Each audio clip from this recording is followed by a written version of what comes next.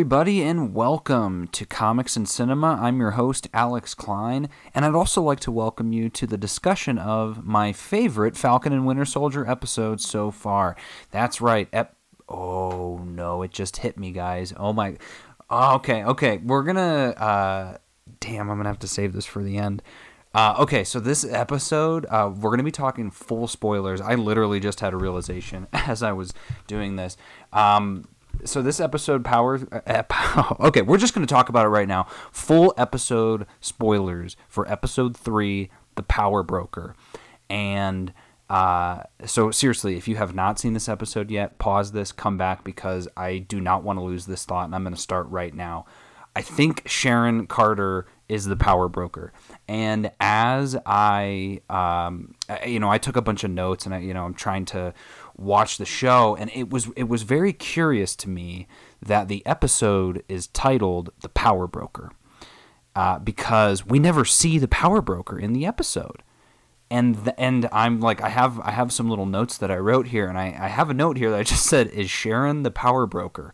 Why did Zemo shoot Nagel right as he came in, or right as Sharon came in? And why is she getting in the back of a car when she's leaving? There's clearly something going on there. But as I was writing that, I'm thinking, I don't think Sharon Carter is the power broker, because she that doesn't make sense to me. If she's the one trying to make the super soldier serum, and she's the one texting Carly saying that she's going to kill her, or that I'm going to kill you sort of thing, find it really hard to believe. But at the same time, the reason it just hit me right now is because, that is the main question that I had when the show was over. But the episode is titled The Power Broker. So that means we see the power broker in this episode. Somebody in this episode is the power broker. And there's a great chance that it is Sharon. That would be super cool. I just don't see it, though.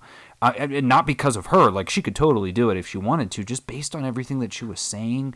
And maybe that's going to be the ultimate twist. And if so, that's crazy, because there was a bit where, and we're going to be diving into this entire episode, but there's the bit where she's in her crazy fancy apartment with the boys, and getting them all suited up, and she's being really rude, and Bucky says, "Oh wow, she's gotten awful." So I was like, ooh, she could probably be a bad guy, like that would make sense. But then I was like, she's been gone for so long. Why would she become a bad guy, especially after everything, all that she believed with Steve? So, you know what? That's the opening salvo of this. That's why I love this episode. There's so much to dive into. So, with those thoughts in mind, let's take a walk.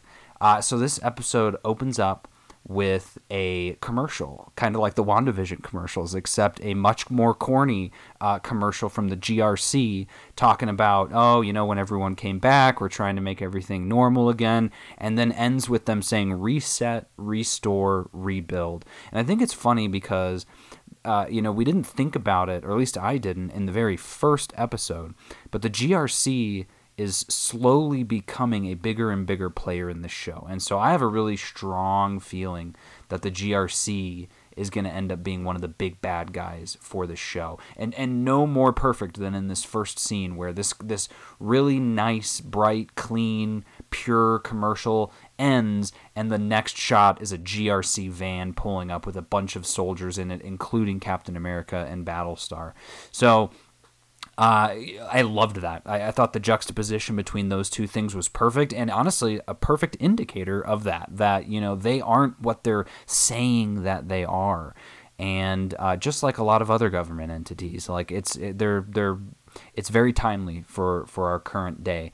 But we see, and they're in Germany, we see Captain America, and I am referring to him as Captain America now, because he, for all intents and purposes, is Captain America right now, until we finally get the shield put back into the right hands. But he says, don't give them a second to delete, shred, or breathe. And I was like, oh, okay, this is not our Captain America. Like, this is not what Captain America would say.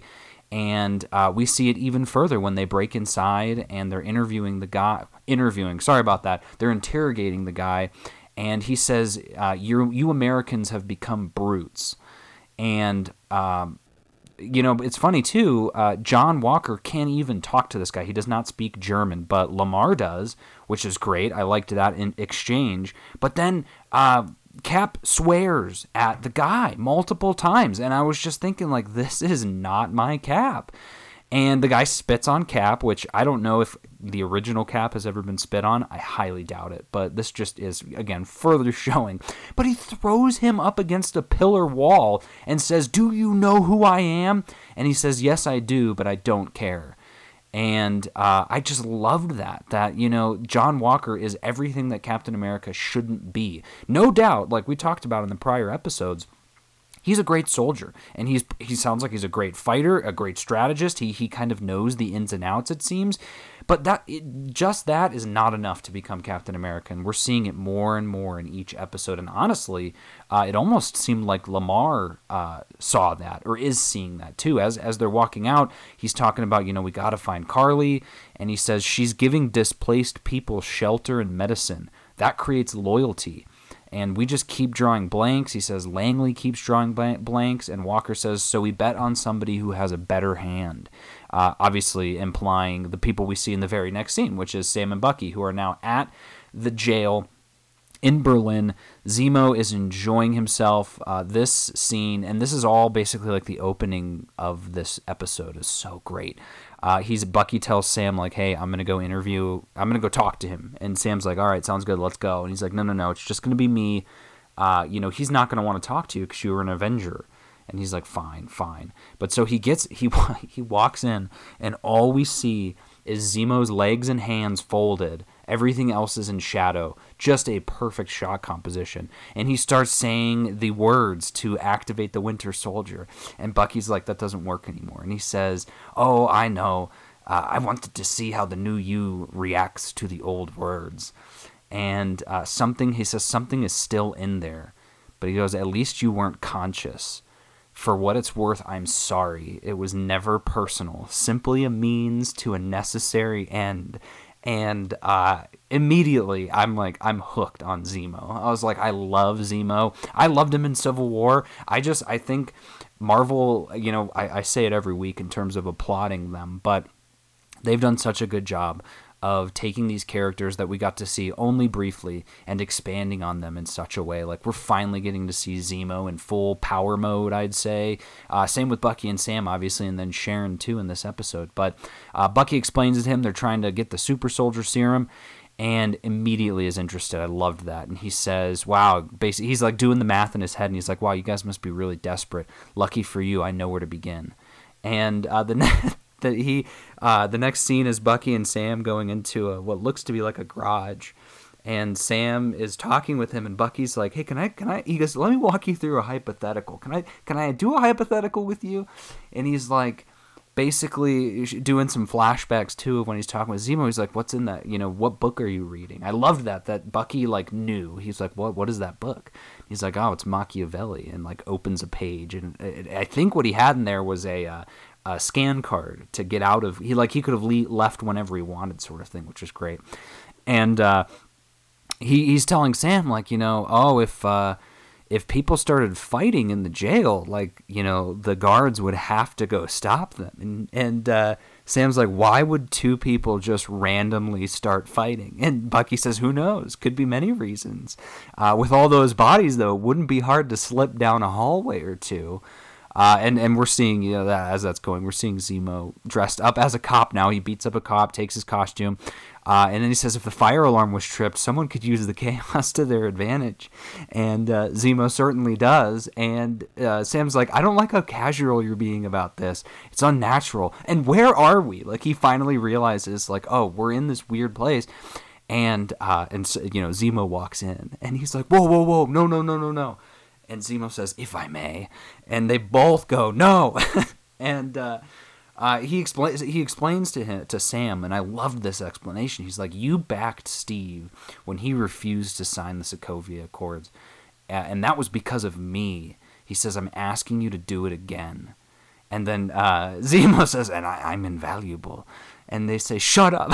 I just love that. But so they get to Zemo's garage. Zemo has an awesome Grand Theft Auto garage with all these cool old cars and a golden gun in the back of his trunk with a bunch of throwing knives. His freaking mask is in one of the cars.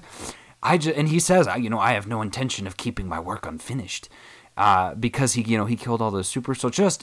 He says there's so many quotable, and they're not even that quotable, but just of like so many amazing lines. So shout out to the writers for this episode. They killed it. He says that we need to climb the ladder of where's this? He says, oh yeah, he says we have to scale a ladder of lowlifes, and the first stop is Selby, mid-level fence. From there we climb.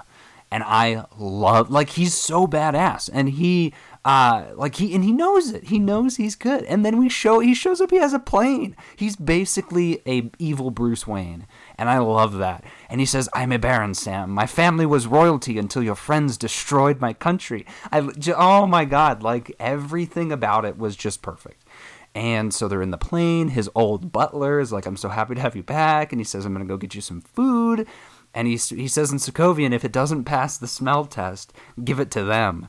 And then he has Bucky's journal. Like, he takes Bucky's journal. Somehow he got it. Who is Nakajima? And then he grabs it and takes it back. He's like, you ever do that again, I'm going to kill you. And much, I don't think I mentioned it at all, but I did see some stuff online of people comparing his book to Steve's book. Well, it turns out that is Steve's book, and Sam calls it out. He says, that's Steve's book. He goes, he wrote down Trouble Man is in there. Did you listen? What'd you think of it? And he says, I like 40s music. He's like, you didn't like it? And then again, with the line, Zemo says, it is a masterpiece, complete, comprehensive, captures the African-American experience. And Sam says he's out of line, but he's right. Oh my God, the lines, guys, the lines. And so he goes into this conversation about how it's so dangerous to turn people into idols, and talking about the, Captain America being an idol. And he says, once we've done that, once you make somebody into that symbol, people start forgetting about their flaws. And he says, do we want to live in a world with people like the Red Skull? And he says, that's why we have to go to Madripoor. Holy cow, guys. I know people were talking about that in the trailers when they show that scene of the city as, ooh, that would be really cool if it's Madripoor. We got it. We got it. I cannot stress to you enough how important that is, because Madripoor, obviously, it's a giant hive of scum and villainy for everything in the Marvel Universe, but that is a specific place for the X-Men. Not specifically the team, the X-Men, but like the X-Men comics deal with Madripoor so much. Wolverine had a whole alternate identity there, Patch. When he was in Madripoor, he would wear like a patch on his eye and all this sort of stuff. But other people there too. I mean, when Wolverine died in the comics a couple of years ago, and obviously to sell comics, but he came back. But there was like a whole hunt for Wolverine where they went to Madripoor to try and look for him. I know. I'm trying to think of some of the famous people there. There's Mystique ran Madripoor for a while, I think. Madam Hydra, obviously. Psylocke, I think, was there for a bit. I mean, it's like any evil character, and most of them were X-Men villains, went to Madripoor or dealt in Madripoor. So just huge that we're getting that. Obviously, Disney owns Fox, so they can do whatever they want now. But I am trying to be as grateful as possible for when we do see those moments, because let's be honest, Marvel is going to kill it no matter what when they make an X-Men movie, but I just want to appreciate any moment that we get any sort of X-Men reference, or Fantastic Four for that matter, and there weren't any of those, but just any time we get one of those, because it hasn't happened before. Marvel, and for any of you who weren't aware of this, or, maybe for people like me too who've forgotten this, like, that has been the biggest sticking point for Marvel, is like, oh, we had to rewrite the entire backstory for Scarlet Witch and Quicksilver because we can't say mutant on the movie because it's owned by Fox. And now that it's all back, like, I want to appreciate every moment that we get with anything X-Men and Fantastic Four related. It's awesome. And even better is Sam says that it's like Skull Island, which is crazy because I just watched Godzilla. Spoiler alert, I loved Godzilla. And if you're wondering why the review hasn't come yet, it's because I want to watch it again before I give a final review. I haven't even rated it yet, but it's insane. So badass. So Bucky is kind of explaining to Sam, like, it used to be a pirate type island back in the 1800s. So I wonder if at some point we're going to get some history around Madripoor. And Zemo starts explaining that they're going to go there and they're basically going to be bad guys there. So he says, you will have to become someone you claim is gone. And talking to Bucky about becoming the Winter Soldier. And so, that's that. And then the next scene is we're back at a GRC resettlement camp, and Carly is playing with some kids outside. But and I wasn't super clear on this, and I don't think it's the biggest deal. Maybe it will be in the next episode since they are trying to hunt this person. But I think that it's Carly's mom who's dying and dies. She goes up there. They say, she's about to go, sort of thing, and so. She kind of says her goodbye. She says she's so sorry. Really sad, honestly, especially once we find out that, some of the other stuff we see, in further on in the episode. But that's essentially that scene. And kind of, again, we're starting to get some scenes in this episode to set up the Flag Smashers as being good guys. And it's really interesting the way that they set it up because... by the end of the episode, I think it's pretty clear where they stand. But during the episode, they're really working hard to show you the human side of Carly, the human side of Dovich, and I liked that a lot because I'm thinking, the whole time we've been talking about, like I said, I think the GRC and Captain America, they are the bad guys in my opinion, and maybe the Power Broker. But again, if that theory is real, then maybe the Power Broker is a good person too, but. So the way that it works, they go back, and Madripoor's there, and honestly, Madripoor is awesome. Madripoor looks gorgeous, haunting, disgusting, everything that you would want Madripoor to be. I feel like they captured it so quickly in just a few scenes. And what I wanted to point out was it did remind me of the Busan scenes in... And I thought it was in Seoul, but it's not. I guess it's in Busan in Black Panther when they're going to the gambling club, the casino. It kind of had that same sort of seedy feel, but to me, it really felt. Any gamers out there totally felt like Night City from Cyberpunk 2077, and I loved that. I love that game, so I thought that was awesome. And so they're walking down the street. Zemo is kind of going over their roles, and he explains to Sam, he says, you're going to be... and I guess before he explains it, Sam is in this really, really slick-looking suit, very colorful, my kind of style. I love wearing colors, and I love that Sam's like, I look like a pimp. And again, Zemo with the lines, he says, only an American would think a fashion-forward black man looks like a pimp. And just a great line, but he tells him that he's playing Conrad Mack, who is the Smiling Tiger. I haven't looked up anything on this guy. I don't know if that's an actual comic book character. If it is, it's definitely somebody who hasn't really had much. But that is the beauty of recording a podcast, is I can just pause this and go look it up, and I did. And so I mean, he's a character in the comics, Conrad Mack, alias Smiling Tiger. Sounds like he does have, is basically skilled in hand-to-hand combat. Kind of looks like a gargoyle. Or like a smiling tiger, I guess you could say. Nothing crazy. It did say that, he stole the Quinjet from the Avengers. He stole the Quinjet from the New Warriors, who had stolen it from the Avengers, and crashes it in Madripoor, where he then becomes one of the major players in the underworld of crime. But beyond that, and even here it says his first appearance was in New Warriors 19 in 1992. So he's by no means some huge secret Easter egg, unless Marvel obviously chooses.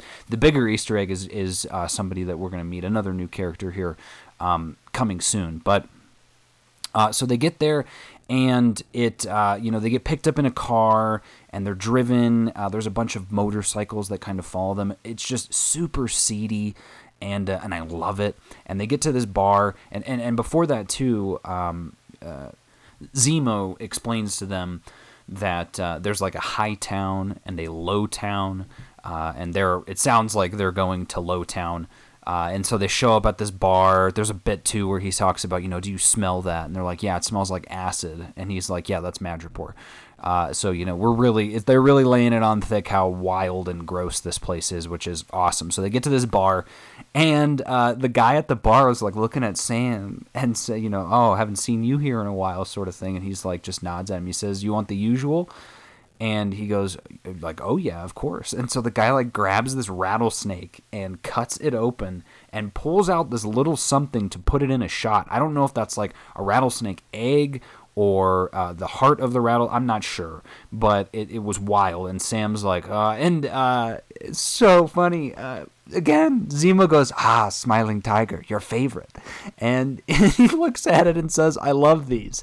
And then takes the shot. Oh my God, it just was so great. And so then, just like in Madripoor, these people just start showing up at the table.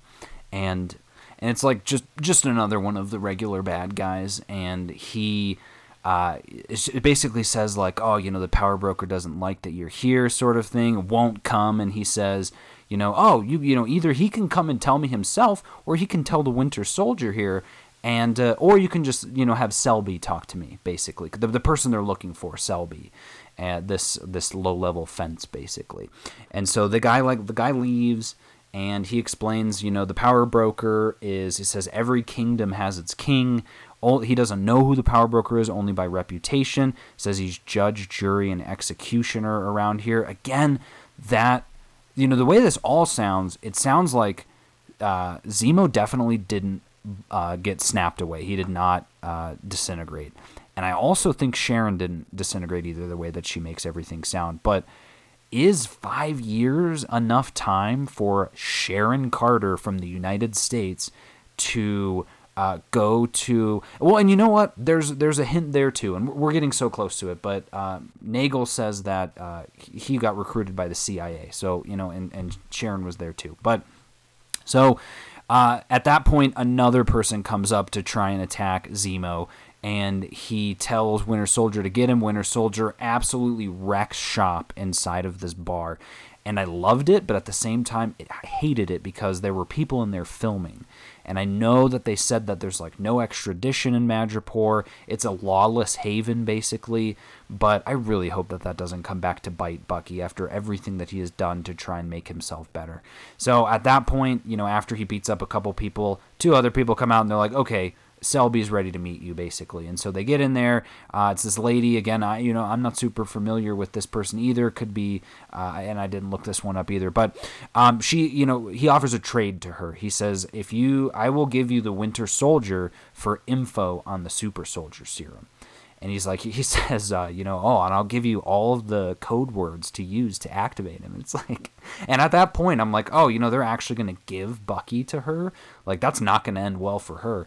But at this point, he says that the person, she provides a name, and she says Wilfred Nagel, who I didn't think much of immediately. The name didn't jump out to me, but when I was looking it up, he is actually, in the comics, Wilfred Nagel goes by Joseph Reinstein, who, if that rings a bell at all, that is because Erskine also went by Joseph Reinstein. That is the code name that both of them used.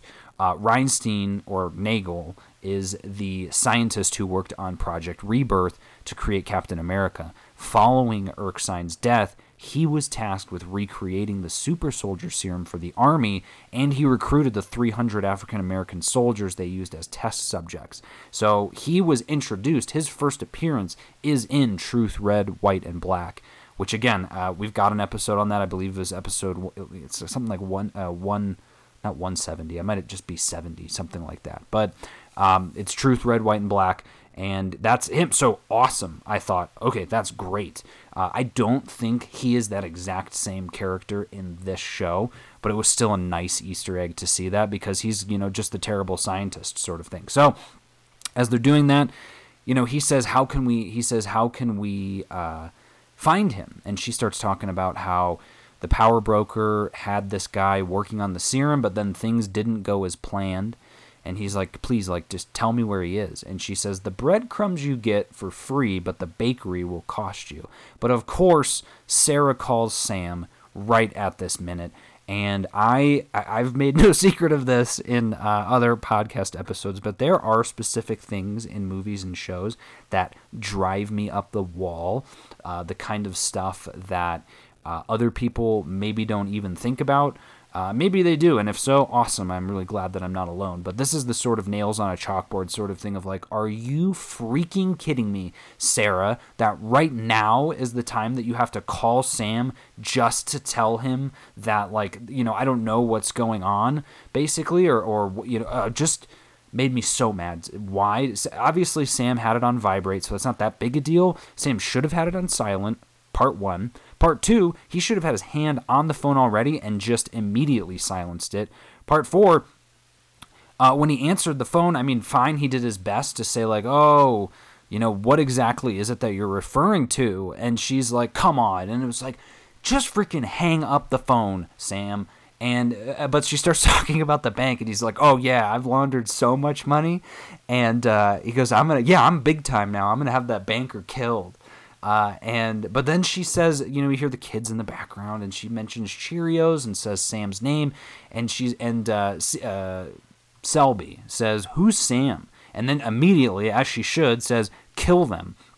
And so they start, but right before they start shooting, a bullet flies through the window and hits Selby, kills her. And then they beat up all the other people and escape. We have no idea who killed her. But now we get this John Wick bounty hunter type scene where everyone's getting the text message that, you know, she's dead. It's like 1,000 Madripoor dollars or whatever the, you know, their money system is to find them. And so they're on the run now. They're running through the streets, and a couple of people are chasing them. And all of a sudden, gunshots come from another window, and it's Sharon. I mean, you see her up top, you're like, oh my God, it's Sharon. And so she comes down, she saves them, and she's like, oh, basically trying to take out Zemo. And, but then, you know, they try to stop her. They're like, whoa, like, Zemo's with us, basically. What are you doing here? And she says she's been in Madripoor since being on the run. So basically since Civil War, sounds like, that she's been there. And she delivers one of my favorite lines of the entire series, sure, but, you know, definitely of this entire episode. She's like, you know, do you not remember that I stole that shield and that got me in trouble? And she looks at Sam. I also took the wings for your ass to save his ass from his ass. Pointing at Bucky and then at Zemo. I just died laughing. I thought that was fantastic. And Sam's like, I was on the run too. And she says, is big difference. Like, I'm still on the run, Sam. You're not. But it's so again, it sounds like she definitely did not get snapped, which I guess is good for her that she didn't have to deal with that. I mean, I don't think there's a good for her situation with the snap, because if you had to leave for 5 years, that would suck. And if you also had to deal with the the consequences of being alone for 5 years without the people you love, that's also pretty terrible. But so she says, fine, I'm going to take you to I have a place in Hightown. So, ooh, interesting, okay. She's curating rare art and making quite the life for herself. She talks about, you know, this is her hustle. And Sam's like, yeah, no, this is a fake hustle. Like, these are fake prints. And Bucky's like, no, they're real. Trust me. And he's like, he says, I get it. You guys think you're more worldly than old Sam. And he looks it up and he's like, oh, okay, all right, this is real stuff. And so then they get them out of those outfits, and she gets them into these other outfits in preparation for a party. And it was at this moment that I realized I love the outfits in this show. And especially in this episode, like especially in Madripoor. It just feels like everyone's got this exotic vibe. I mean, they do say that it's like an island off of Indonesia, I think, but just I loved it. You know, hats off to the production design for that and the costume design. So she talks about, you know, Madripoor doesn't allow extradition. That's why she's staying here. And she starts talking about how stupid the whole shield thing is in Captain America. And she says, the way that you gave up the shield, deep down, you know it's all hypocrisy. And she says a couple of other things, which makes Bucky say, oh, you know, she's kind of awful now. And he tries to convince her, Sam does, to help her. And he's like, I can get your name cleared. And she's like, what? I don't believe you, basically. He says, fine. Then she says, I want to take charity. And he says, fine, then how about a deal? You help us, and I will get your name cleared. And it's like, okay, fine. And so she says, let me see what I can do. They're at this party, and she ends up getting a name. And they're now at a shipping dock or something where there's a bunch of shipping crates. And she points out that he's in this crate. They get inside. There's nothing in the crate, but they find, obviously the end piece of the crate opens up to a whole basement laboratory. And sure enough, Nagel's down there. And they slam him up on a thing. They're like, oh, you got to talk. I like Nagel. I thought he was very creepy. He talked really creepy. Definitely seemed like the kind of guy that thought that he knew everything that was going on and clearly didn't. But at the same time, while they're talking, Sharon is outside, and there are now bounty hunters coming to get them. So she is having to fight these people. And this was my favorite part of the episode, hands down. Getting to see her kick so much ass was amazing. And not just that, literally I'm getting to watch it in real time, as in my head I go, how violent are they going to let her go? And there was a bit where this guy grabs on her, tries to stab her with a knife, and she's tackled him to the ground and got her hand onto the knife. And in my head, I said, you need to stab that guy. Like, you've got to stab that guy or he's going to get you. But, again, this is a Disney show. Are they going to show that? But yup, they did. She just grabs that knife and stabs his back leg and then throws the knife into another person's arm. And the violence just gets even crazier from there. Just awesome. I loved it. We're finally getting to see Sharon kick a ton of butt. And I honestly, my favorite parts are when she was stabbing people. There were a couple of other stabs that she did. There were some gunshots that she did. Oh, just not shy at all about killing these people. She is not afraid. And so we get back inside the bunker laboratory, and Nagel explains that he was brought in to pick up the work of Hydra after Siberia, when the super soldier serums, the super soldiers died. And he says after Hydra fell, he was recruited by the CIA. They had blood samples of Isaiah. We know it. Sam and Bucky know it. They look at each other, but he doesn't say Isaiah. I think he just says an American test subject. But he says after some hard work, he was able to isolate the compound, and he was a god. He said, like, him being able to do that, and I don't doubt it. I mean, that's a pretty pretty crazy thing to be able to do as a scientist. But obviously, he is not a good scientist. So he says there's no other scientist since Erskine who could do this, but he decided that he would be different. So that's kind of just like from the comics. He says no jacked up bodies. He says like no metal or something. I mean, I think he's assuming the thing that they had to put Steve in, the machine. It's all by shots now. But he says it's subtle and optimized. He says before he was able to complete the work, though, he turned to dust. And when he returned, the program had been abandoned, and the power broker was more than happy to fund the creation. Very interesting getting to see these hints of what the world was like. That the CIA is having this guy build super soldier serum, basically, for the government. And the minute that the snap happens, they stop. So I really hope we get some more about that, of like what the government and the world was like in those 5 years. Obviously, we got a tiny, tiny fraction of... Actually, we didn't because, in Avengers Endgame, we got to see some of it, but it was at the tail end of that 5 years. We did not get to see what happens in those 5 years. And so, like, what... Did they just decide, we're actually going to be good people now. We're not going to work on this anymore. I have no idea. But... he says he made 20 vials. So Bucky earlier in the episode that we saw it in the last episode too, that there were 8 super soldiers. So there are 12, right? Yes, 12 unaccounted vials. But he says Carly stole them. He also says that Carly called her a few days ago asking about a person named Madani, who is the lady that died with Carly back in the last scene. Says she had tuberculosis, typical of overpopulated centers like that where she's living, which sounds really sad. Again, like the GRC is not trying to help with that. Surprise, surprise. And we then get a flash, back to outside. Sharon is I wrote down, Sharon is an animal. She is just destroying these people. And so she comes back inside, and Zemo kills this guy, Nagel, right as she comes in. But then literally 2 seconds later, someone shoots a rocket at the place and blows it up. And so Zemo apparently escapes. The rest of them do get out, but we then see that Zemo was not trying to escape. He just was trying to get the high ground.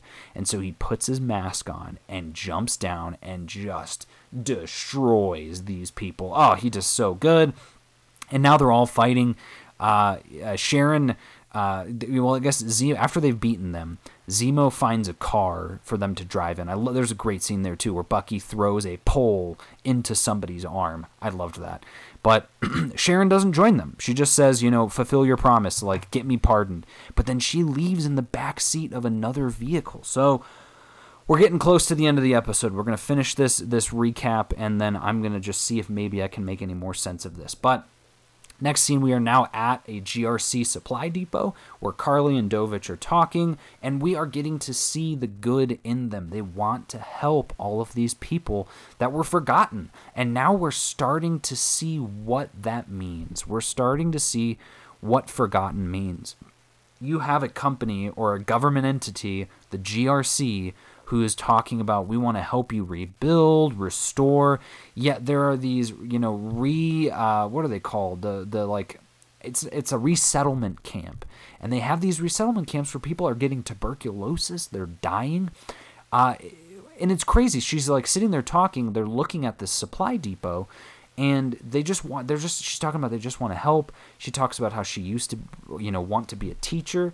But she says the GRC is clearly just like, and I guess maybe I thought this too, it's just like all other government things where, they say they're trying to help, they're not really doing it, but we're in this scene, we're seeing what's driving them.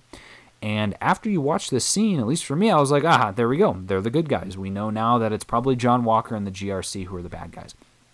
And so, obviously, that changes as we get a little further on. But now we see Walker and Battlestar at the prison trying to figure out what's going on. And one of the people there does confirm that Zemo escaped the same day that Bucky and Sam were there, which is really interesting. And he's, coming to his own conclusions. They walk away. Lamar says, you don't think that it was them, do you? And he just says, I think we're going to have to really run with this on our own.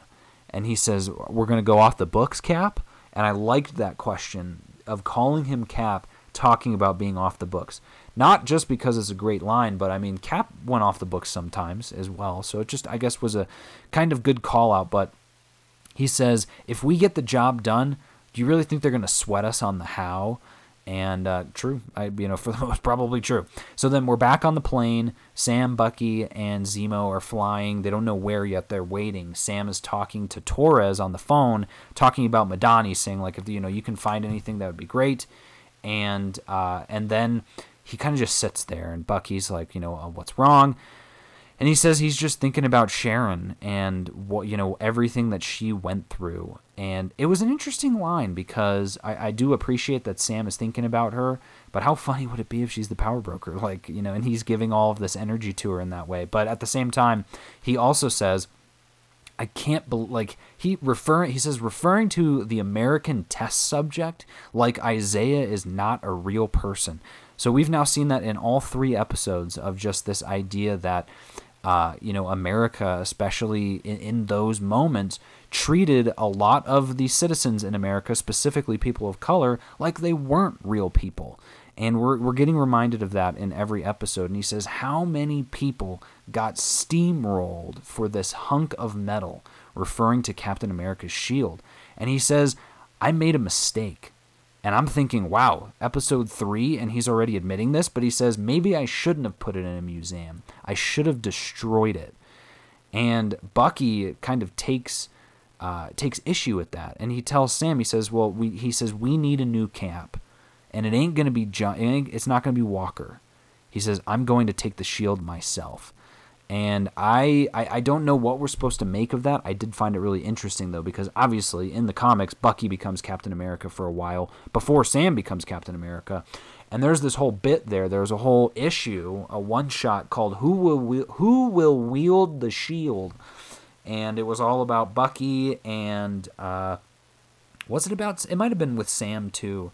But that was before they ever, Marvel was considering Sam to be Captain America. But just interesting. I thought about it before the show came out of if they would actually have Bucky be Captain America too. Not permanently, certainly, but to at least have a scene or two where he's in a costume and throwing the shield around. I thought that would be great, because at least then we would get to see Bucky finally fulfill this idea in his head that he is a good person, that he could be Captain America.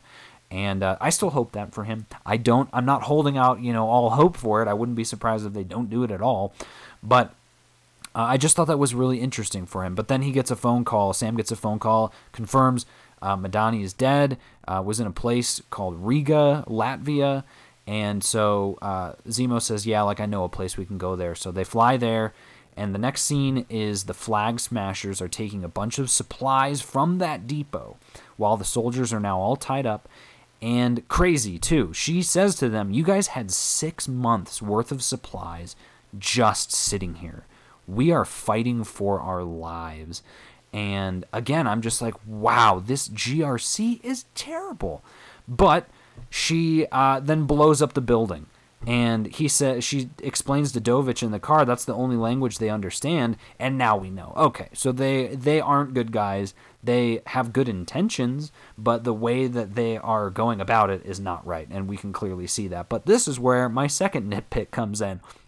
She gets in the car, and she tells him to buckle up, and maybe that's just because I always have been the kind of guy, but just because my car tells me to, and because it's important, I always tell people, buckle up. And people do it. Even people who, I don't think I've met anyone who actually doesn't like to buckle up. But she tells him to buckle up. He doesn't buckle up. He asks some sort of question, and she says, you need to buckle up. And then the building blows up, and he's like, oh my God. And then, sits there for a minute, and she explains it to him, and then they sort of drive off. And that just peeved me. And, again, nothing negative towards the show itself. Just one of those weird neuroses things of me was like, if I was in his shoes and somebody, first off, he's the driver. I get in my car, I immediately buckle up. And if someone else were to tell me to buckle up, it literally takes half a second to buckle up. You just grab the buckle and buckle it in. And he couldn't even do that. So, maybe the super soldier serum is only good for a few things. Maybe it dulls your intelligence a little bit. But I don't know why that scene stuck with me. But I was just, like I said, I was just like, oh my God, you can't put a seatbelt on. But that's that scene. So now we see, like I said, that they're not really that good. We finally get the last and final scene, which is them showing up in Latvia. And Zemo says, I heard what became of Sokovia, cannibalized by its neighbors before being cleared of rubble, erased from the map. The city was basically wiped. He says, I don't suppose either of you bothered to visit the memorial. Of course not. Why would you? And then Bucky says he's going to go on a walk, and Sam and Zemo walk into this building. And I liked that a lot. At that point, I was like, okay, why is he going on a walk? But I was like, ooh, Sam and Zemo together, if they build off of that in the next episode, that's exciting. That's really cool. And so Bucky starts walking, and he picks up a Kimoyo bead. And I was like, that's a Kimoyo bead, right? That has to be. And then he grabs another one. I was like, yeah, that has to be. Who is he going to meet? Obviously, my first thought was Black Panther, but there's no way, guys. There's no way Black Panther's coming on the show. But we got something pretty damn close, in my opinion. We get Ayo. She's here. She's in Latvia, and she says, I'm here for Zemo, which makes so much sense because at the very beginning, when they kind of were breaking him out, he's like, you not realize that Zemo is a bad guy, right? He killed King T'Chaka. You think Wakanda forgot about that? They haven't. Spoiler alert, they haven't. So pretty awesome as well that, within the span of what I'm assuming is maybe a couple of days, the Wakandans found out that Zemo had escaped. Obviously, I'm sure it was on the news that there was a prison break and all that stuff, but I just thought that's right in line with Wakanda, that they would be right there and ready to go. And I love that it's Ayo because she, I'm glad that she's been in, obviously she was in Civil War, she was in she was in Black Panther, but she wasn't in the other two movies. I don't think she was in Infinity War. She definitely wasn't in Endgame, but So there's some part of it was like, okay, well, where is she? Like, did she get snapped away? Did she disappear? We don't know. And maybe we'll find out. But here she is in all of her glory. She has some really good stories in the comics, especially from Coates' run.